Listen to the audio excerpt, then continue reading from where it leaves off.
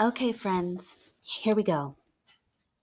This is the beginning of what will be a series on my testimony, how I came to um, serve the Lord, and the steps that I had to take in order to come closer to God.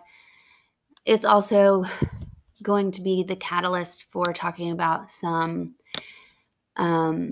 painful memories and some painful situations that I was put in by other people, or I put myself in due to lack of control, lack of confidence, just really not knowing what my worth was, really not knowing who God called me to be, and not really knowing much about um, God in general, or Jesus, or the person of the Holy Spirit, not really understanding how an entity, as I used to believe, could possibly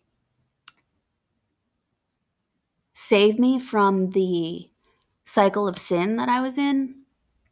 And it's interesting to me to look back at my life before I was saved and the latter half of my life after I was saved, and just the overwhelming differences that are, I mean, it's unmistakable. It's like I am unrecognizable to the person that I used to be before the Lord picked me up out of that dark place.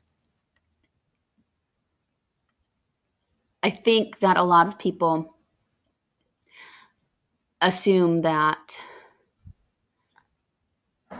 Christians are born and they just automatically accept Christ, and that's not how I came to know Christ. And I want to be transparent in saying I believe that a lot of things that happened in my childhood and just in my youth in general led me to the moment where the Lord found me and to that glorious, miraculous transformation. But this is going to be the start of my testimony and going through the day that I was saved, and then kind of just going through what I was like in my youth and what led me to the moment where I was saved. So I hope you guys will stick around. Bear with me because some of this stuff is very triggering for me. Some of it's extremely emotional, and I'm going to try to get through these next few episodes being as authentic as I possibly can.